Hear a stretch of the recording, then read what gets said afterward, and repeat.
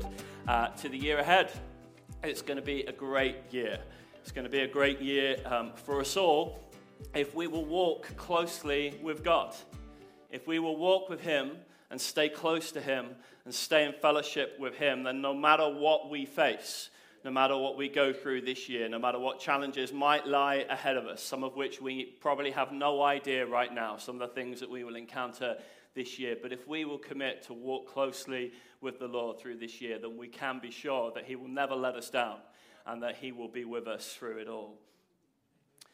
I don't know how your new year is going so far. It's that time of year, isn't it? I went to a service last Sunday in another church in the city, and the preacher there referred to New Year, because of course it was New Year's Eve last Sunday, and he referred to New Year as an arbitrary moment in the solar cycle when we choose to move from one year to the next. And he kind of said this, and he said, but Happy New Year anyway. I don't know how you marked the new year. I don't know what was on your mind. But it is often a time, isn't it, when we think about new beginnings, when we think about new opportunities, when we think about maybe the things that we want to accomplish with our lives, maybe some resolutions that we've made. Don't know if anyone joined a gym at the start of January. Don't hold back, guys. It's when the gyms make all their money for the whole year. We want to keep those people in work, so join the gym, do your bit.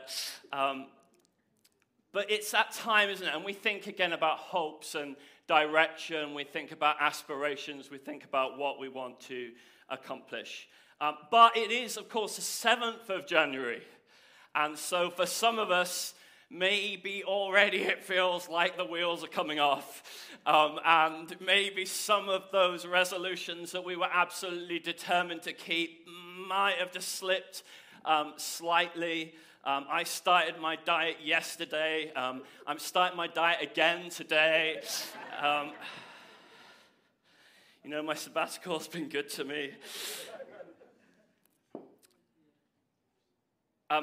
While I was on sabbatical, I went on, one of the things I did is I went on a pilgrimage, on a walk from a place called, we've got some photos of this.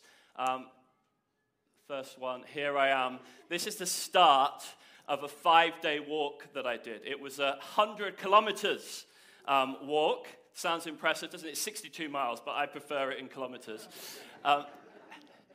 And this is me at the start. This is Melrose Abbey in Scotland. As you can see, I'm looking a little bit kind of like weary by this point. I've got a feet full of blisters.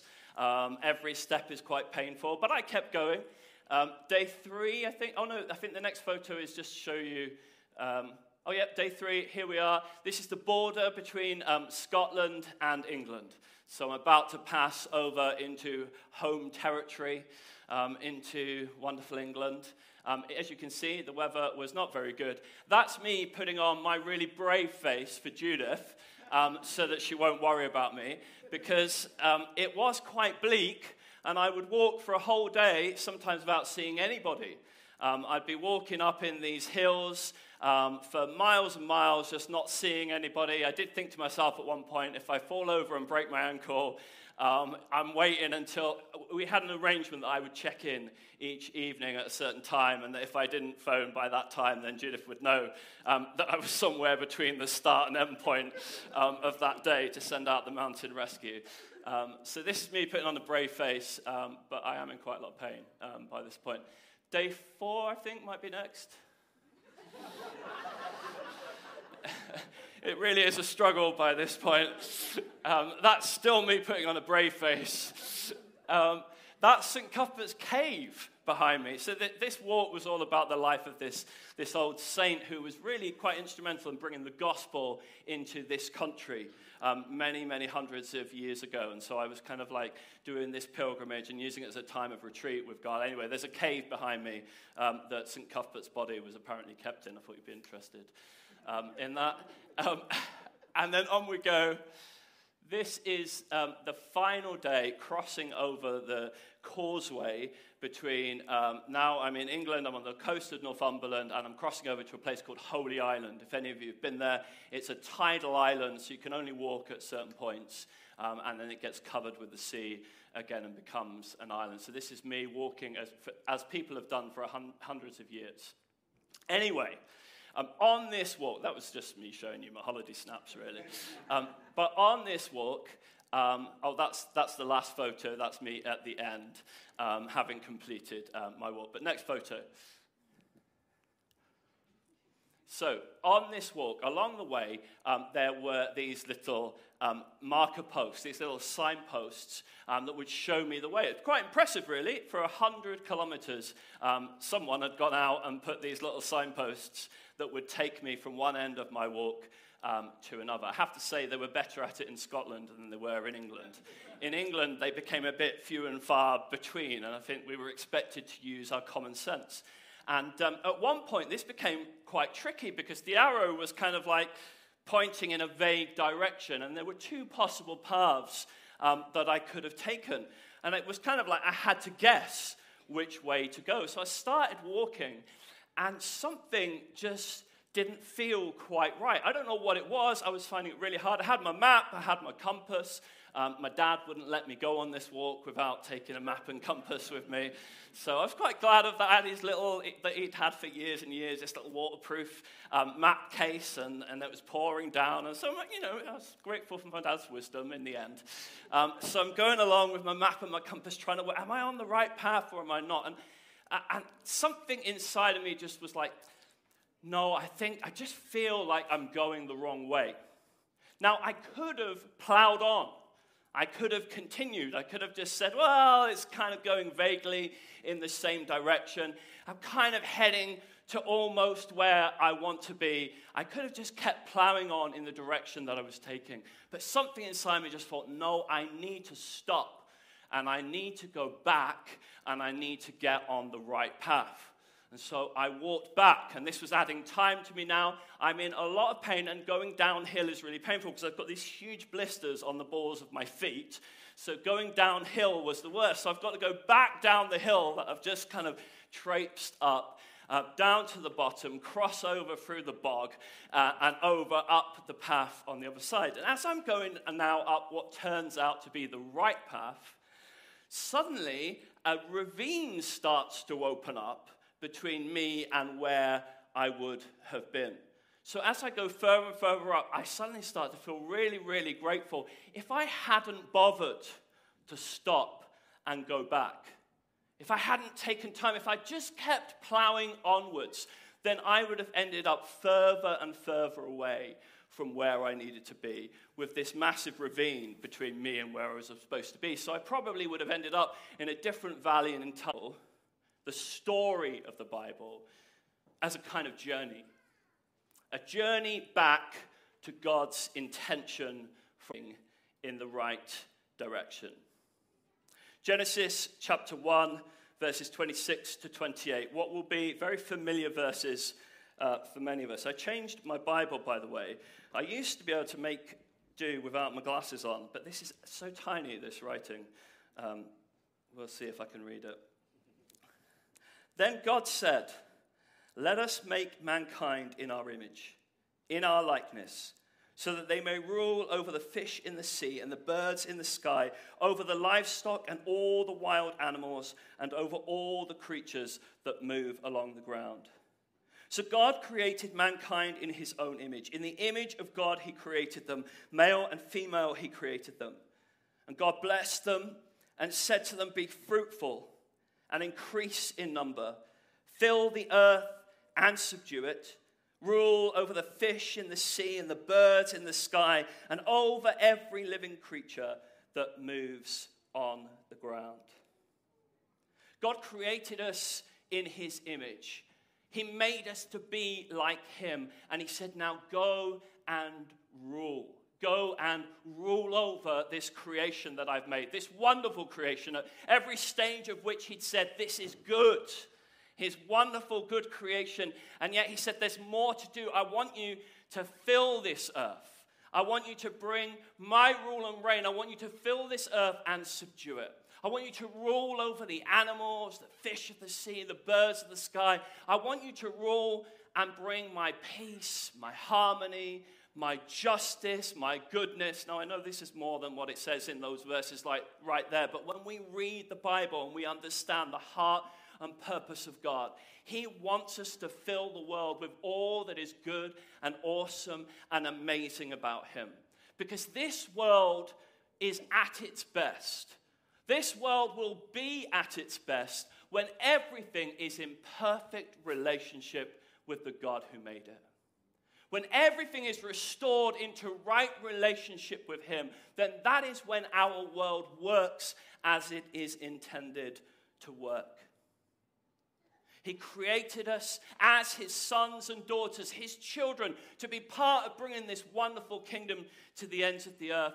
But as so many of us are aware of the story, we rejected God's authority. We rejected his rule over our own lives, and we refused to be a part of his plan and purpose for the world. The Bible calls it sin. And the Old Testament then starts to tell us the story how God has worked through human history to bring about the restoration of his purpose for us as his children. How God has worked through all different events, selecting a people for himself, raising them up, intending them to be a testimony and a blessing to the ends of the earth, so that all people can one day be restored to him, come back to a relationship with him, find their true meaning and purpose in him. God's intention was that his kingdom, his rule, his love, his justice, his mercy, his peace, his righteousness, his provision, perfect relationship with him, his intention was the whole earth would be transformed by that kingdom. And so as we go through the Old Testament history and we see God's purpose, and yet nevertheless we see this people that God has called to himself struggling because even though they kind of know what God wants them to do, they're constantly struggling to actually be the people that God has called them to be. And if we're honest, we know that struggle. We know that struggle, don't we? That struggle to be who we know somewhere deep down God has called us and intended us to be. But at the start of the New Testament, John the Baptist bursts onto the scene. And in Matthew chapter 3 and verses 1 to 3, Matthew chapter 3 and verses 1 to 3, we read this. The other trouble with a new Bible is nothing is where it's supposed to be. 1 to 3. In those days, John the Baptist came, preaching in the wilderness of Judea, and saying, "Repent, for the kingdom of heaven has come near. This is he who was spoken of through the prophet Isaiah, a voice of one calling in the wilderness, prepare the way for the Lord, make straight paths for him." John the Baptist is coming and he's getting everyone ready for Jesus, who is about to burst onto the scene. We've had hundreds of years of Old Testament history. We've had 400 years between the end of the Old Testament and the beginning of the New Testament. This is an incredible climax of hundreds and thousands of years of human history. And John the Baptist says, Jesus is coming. The Messiah is coming. Repent, because the kingdom of heaven, or in other words, the kingdom of God has come near. And so in Mark chapter 1 and verses 14 and 15, we read this. After John was put in prison, Jesus went into Galilee, proclaiming the good news of God. The time has come, he said. The kingdom of God has come near. Repent and believe the good news. Repent. Literally, think again. Think again. Change the way you think. This is good news. This is good news that is actually the fulfillment of hundreds and thousands of years of waiting, of anticipation, of God's plan and purpose slowly being revealed to mankind. And suddenly, Jesus bursts onto the scene and he says, now you're going to have to think entirely differently. Mankind is going to have to change the way it thinks. It cannot go in the direction it was going anymore. But this applies not just to that big, wonderful moment, perhaps the moment you had when Judith invited us this morning to give our lives to Jesus for the very first time. But this applies not only to that moment, but to every moment of our lives since. Jesus has come, and everything has changed, and it is time to think again. It is time to change the way we think. Repent, because God's kingdom is at hand. It has come close to you. It is near. It is available, and you can now enter into it because of Jesus. Think again. Think differently. Stop thinking the way you used to think. Think in entirely new ways about your life. We're only a week into 2024, but let's just make sure we're on the right path. That the path that we've started pursuing, although it may have felt like the right direction, isn't going to take us off in some entirely different direction. 3 points I want to make to you this morning. Firstly, we were, as we have seen, made for kingdom life.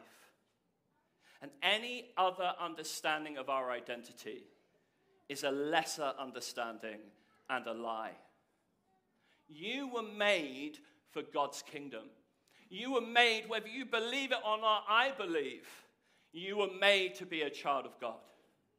You were made in his image to be like him, and you were made to bring his rule and reign to the ends of the earth. I believe the call of God over your life, your purpose and your destiny is to be a part of bringing God's good, love-filled, just, righteous, merciful rule and reign, his goodness and his grace, his mercy and his compassion to fill the earth with him and his kingdom. I believe that's what you're all about. I believe that's what you were made for and what you are called to. It is the purpose of your life. In John 10, 9 and 10, Jesus said that the enemy, he comes to steal, kill, and destroy, but he has come that we might have life and life to the full. This is the life of his kingdom, life to the full. This is the life that he intended us for. Now, the world convinces us of all kinds of other ways that we might try to pursue life, that we might try to pursue satisfaction. But true life is righteousness and justice and peace and love. It is life in community with God and with his people. It is joy. It is holiness. It is obedience.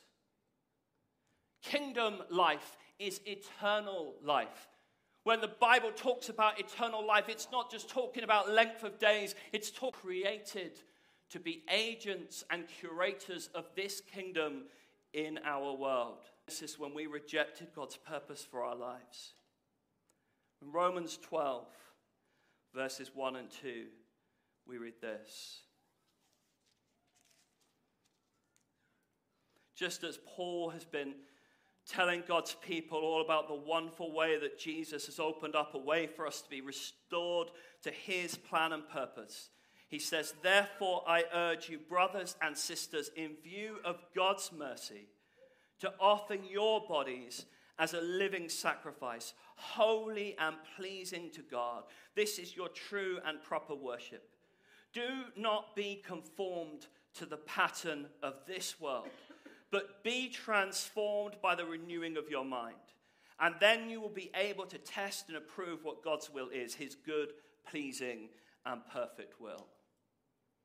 Don't be conformed to the pattern of this world. Don't believe the lies of this world. As one translation puts that verse, do not allow this world to squeeze you into its mold. We live in a world today where the media that we are exposed to is constant. Look, I'm not doom and gloom. I'm not saying burn you or blow up your television set. I am saying please be aware of this, that a great deal of what is on your television set is lying to you a lot of the time, telling you what is normal, telling you what makes us happy in life, telling you what your true meaning and purpose and identity is, and it's all lies. It's not telling you the truth. It's not telling you the truth about what will ultimately make you happy, what will ultimately give you joy and peace and fulfillment. It's selling you a lie, encouraging you to pursue your own personal happiness as long as it doesn't hurt anyone else, and just do whatever feels good to you. It's selling you a lie of materialism, that the more you acquire, the more that you have, the more luxuries that you surround yourself with, the more comforts you have around you, then the more fulfilled, the more happy, the more at peace you will be in this life. It's selling you a lie of individualism, that it's really all about wonderful you. This still happens to Christians. It's not just to people in the world, but it's to those of us who've given our lives to Jesus, who've believed the gospel, who got excited, who raised a hand in the meeting, who came forward and knelt at an altar, or however it was for you that you responded to the gospel. This still happens because it's to Christians that Paul is writing. It's to Christians that Paul is writing when he says you need to not allow the world to squeeze you into its mold, but think again. Think differently. Secondly, kingdom life is possible here and now. Kingdom life is possible here and now. This is the gospel, my friends. The kingdom of God is at hand. It's within your reach. The kingdom was impossible for us before Jesus came and forgave us for all of our sin and our rebellion against God. Before he put right the relationship between us and God, we were trapped in a life of sin. What I mean by that is we couldn't do anything about the fact that we kept just missing the mark and falling short of God's intention for our lives. We were trapped in that state of being. But Jesus came and dealt with that and made it possible for us to live in right relationship with God. He forgave us for all our sin, and he released us from the power of sin over our lives so that he made it possible for us to live a right life in right relationship with God. We can enter into God's kingdom and be restored to our true identity. Colossians chapter 1.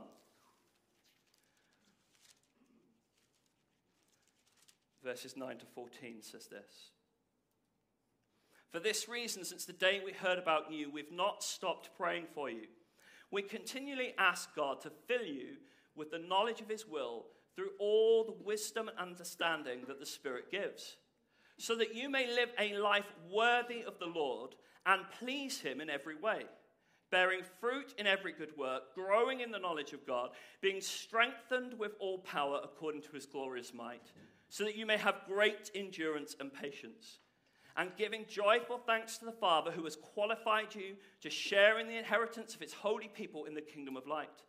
For he has rescued us from the dominion of darkness and brought us into the kingdom of the Son he loves, in whom we have redemption, the forgiveness. So Jesus has done this amazing thing. He has rescued you from the dominion of darkness. You are free, according to the word of God, from the slavery that you once lived in, where you were compelled to sin. You were compelled. You were always going to fall short of God's purpose for your life because you just couldn't help yourself. But that you have now been rescued from that dominion of darkness, and you have been transferred or translated into the kingdom of God's Son. You're in a different kingdom now. You're under a different authority. There's a different ruler of your life. You don't have to sin anymore. You are free to live as God intends you to live. And that's wonderful, isn't it? It's amazing. We can celebrate that. We can sing songs about that. We can rejoice in that when we come to the table. We can congratulate one another. It's amazing. It's true. And nothing is going to take that truth away from you. But in the same passage, Paul has just told us that we are to live a life worthy of the Lord, to please him in every way, not just most ways, every way, to bear fruit in every good work, to grow in the knowledge of God, in intimacy with him, to be strengthened with all power according to his glorious might. In other words, we are called to move in the same kind of power and authority that Jesus moved in his demonstration and proclamation of the gospel. We're called to abound in every good work just like he did. We're called to please God with our entire lives just like he did. We're called to be fruitful just like he was. We're called to grow in knowledge, in intimacy with God the Father just like he did.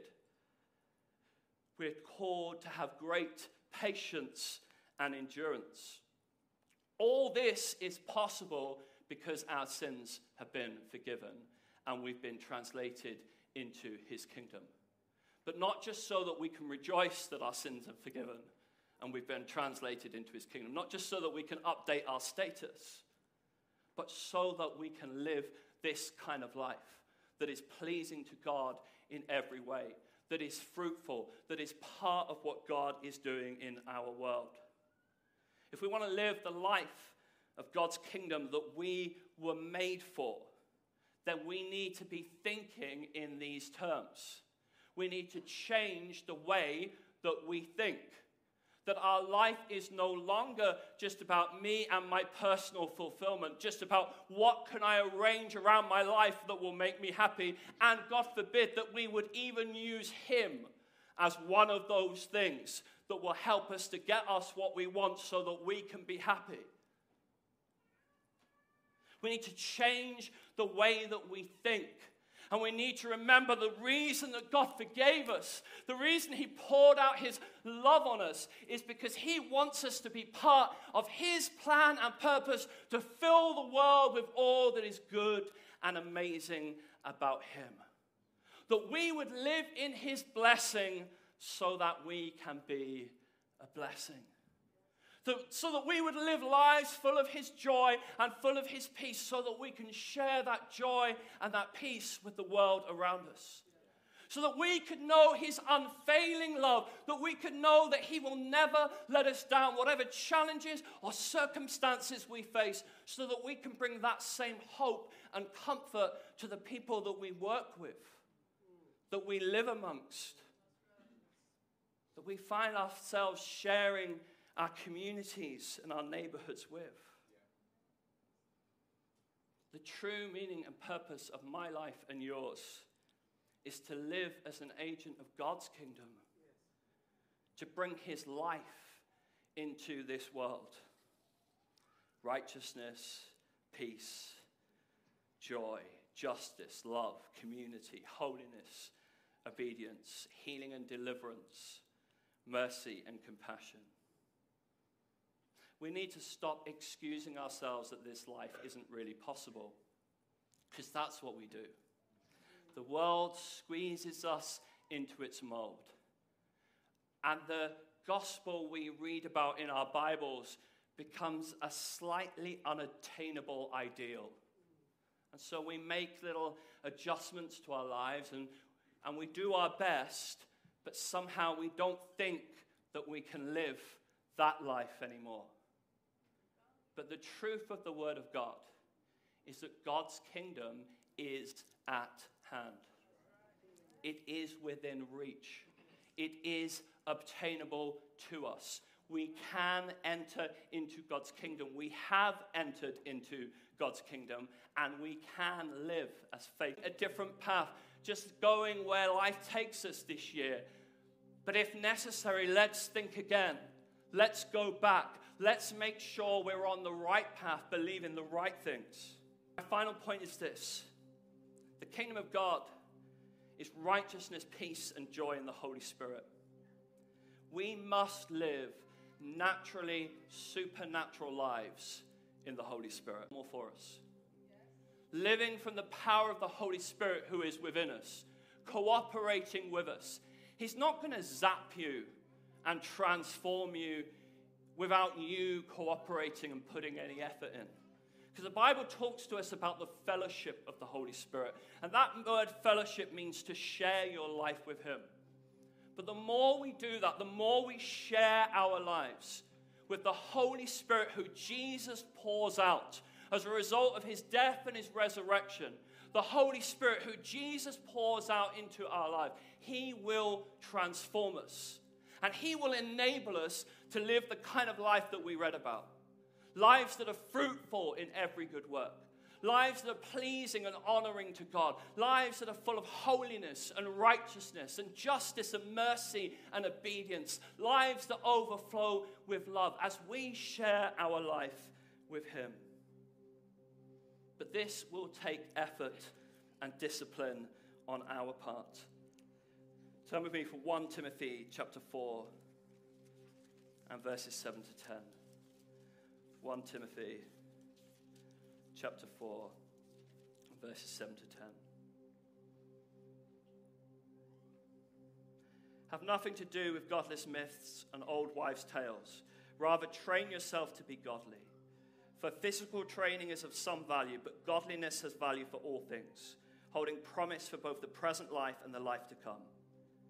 This is a trustworthy saying that deserves full acceptance.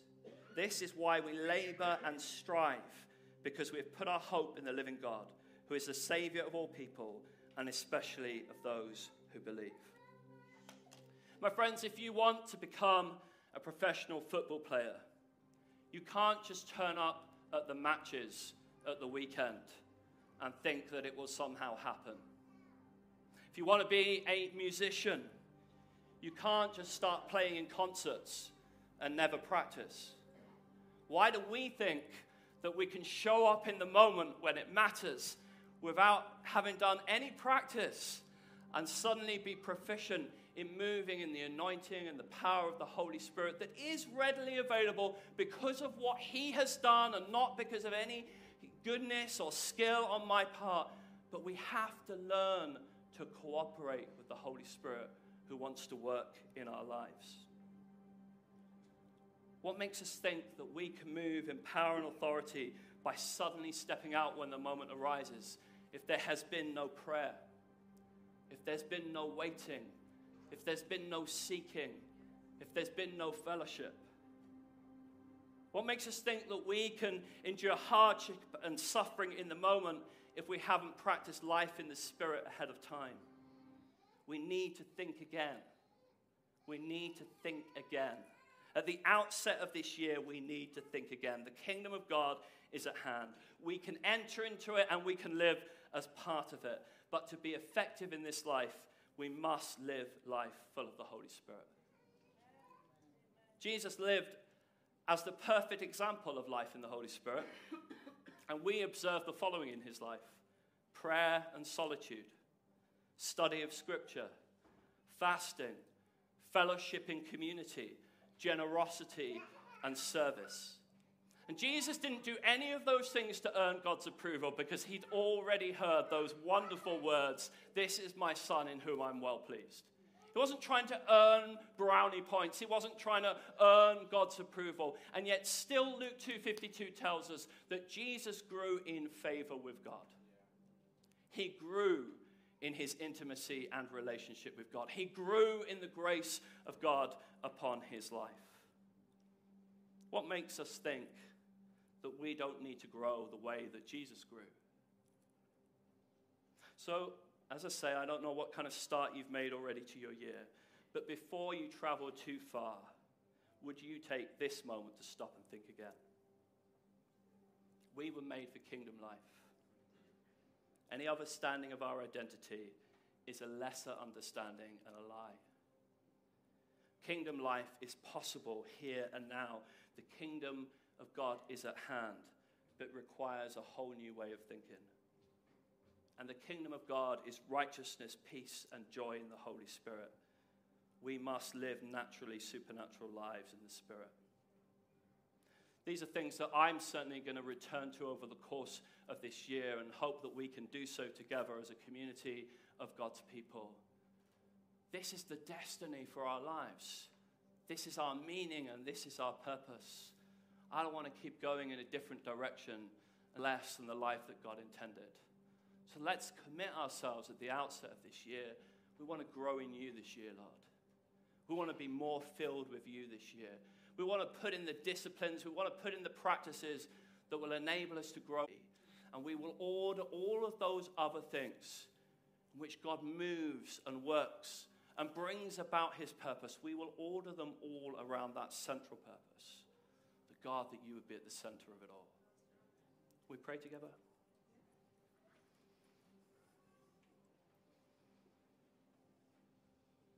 Lord, we long to be the people of your kingdom that you've called us to be. We want to move in power and authority. We want to announce and demonstrate the goodness of your rule and reign.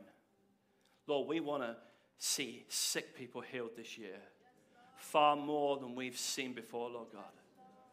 Lord, we want to see people set free from demonic strongholds in their lives. We want to learn to move in power and authority to set people free, to demonstrate your kingdom breaking into our world. Lord God, we want to see victories in areas of personal righteousness and holiness this year. We want to see such transformations in our lives. We want to see habits broken. Lord God, we want to see righteous living, Lord God. We want to see a breakthrough in generosity this year, Lord God. Lord, we want to see giving that brings glory and honor to you, Lord God. Generosity in finance, in service, in action, Lord God, that is a testimony to what you're doing in our lives. Lord, we want to reach out with your gospel this year, Lord God. Lord, we want to see broken lives made new, Lord God. We want to see hope for the hopeless, Lord God. Lord, we want to meet the needs of the marginalized and the oppressed, Lord God. There's so much that you want to do in us and through us, Lord God. We want to make a difference through our prayers, Lord God. We want to see justice and righteousness to the ends of the earth, Lord God. Lord God, therefore we want to give ourselves to walking closely with you. We want to give ourselves to being people of your Spirit, Lord God, that by your Spirit we can live as true sons and daughters of your kingdom. We want to move in power and authority. We want to endure under pressure and hardship. We want to be the people that you've called us to be. So help us, Lord, as we give ourselves to thinking again. Lord, where we need to go back. Lord, help us to be humble enough to stop and to go back. And Lord, where we need to set out on a different path, where we need to adjust our course, where we need to give ourselves to walking more faithfully with you. Help us in this moment to make that change, that we might pursue the right direction for this year. In Jesus' name, amen.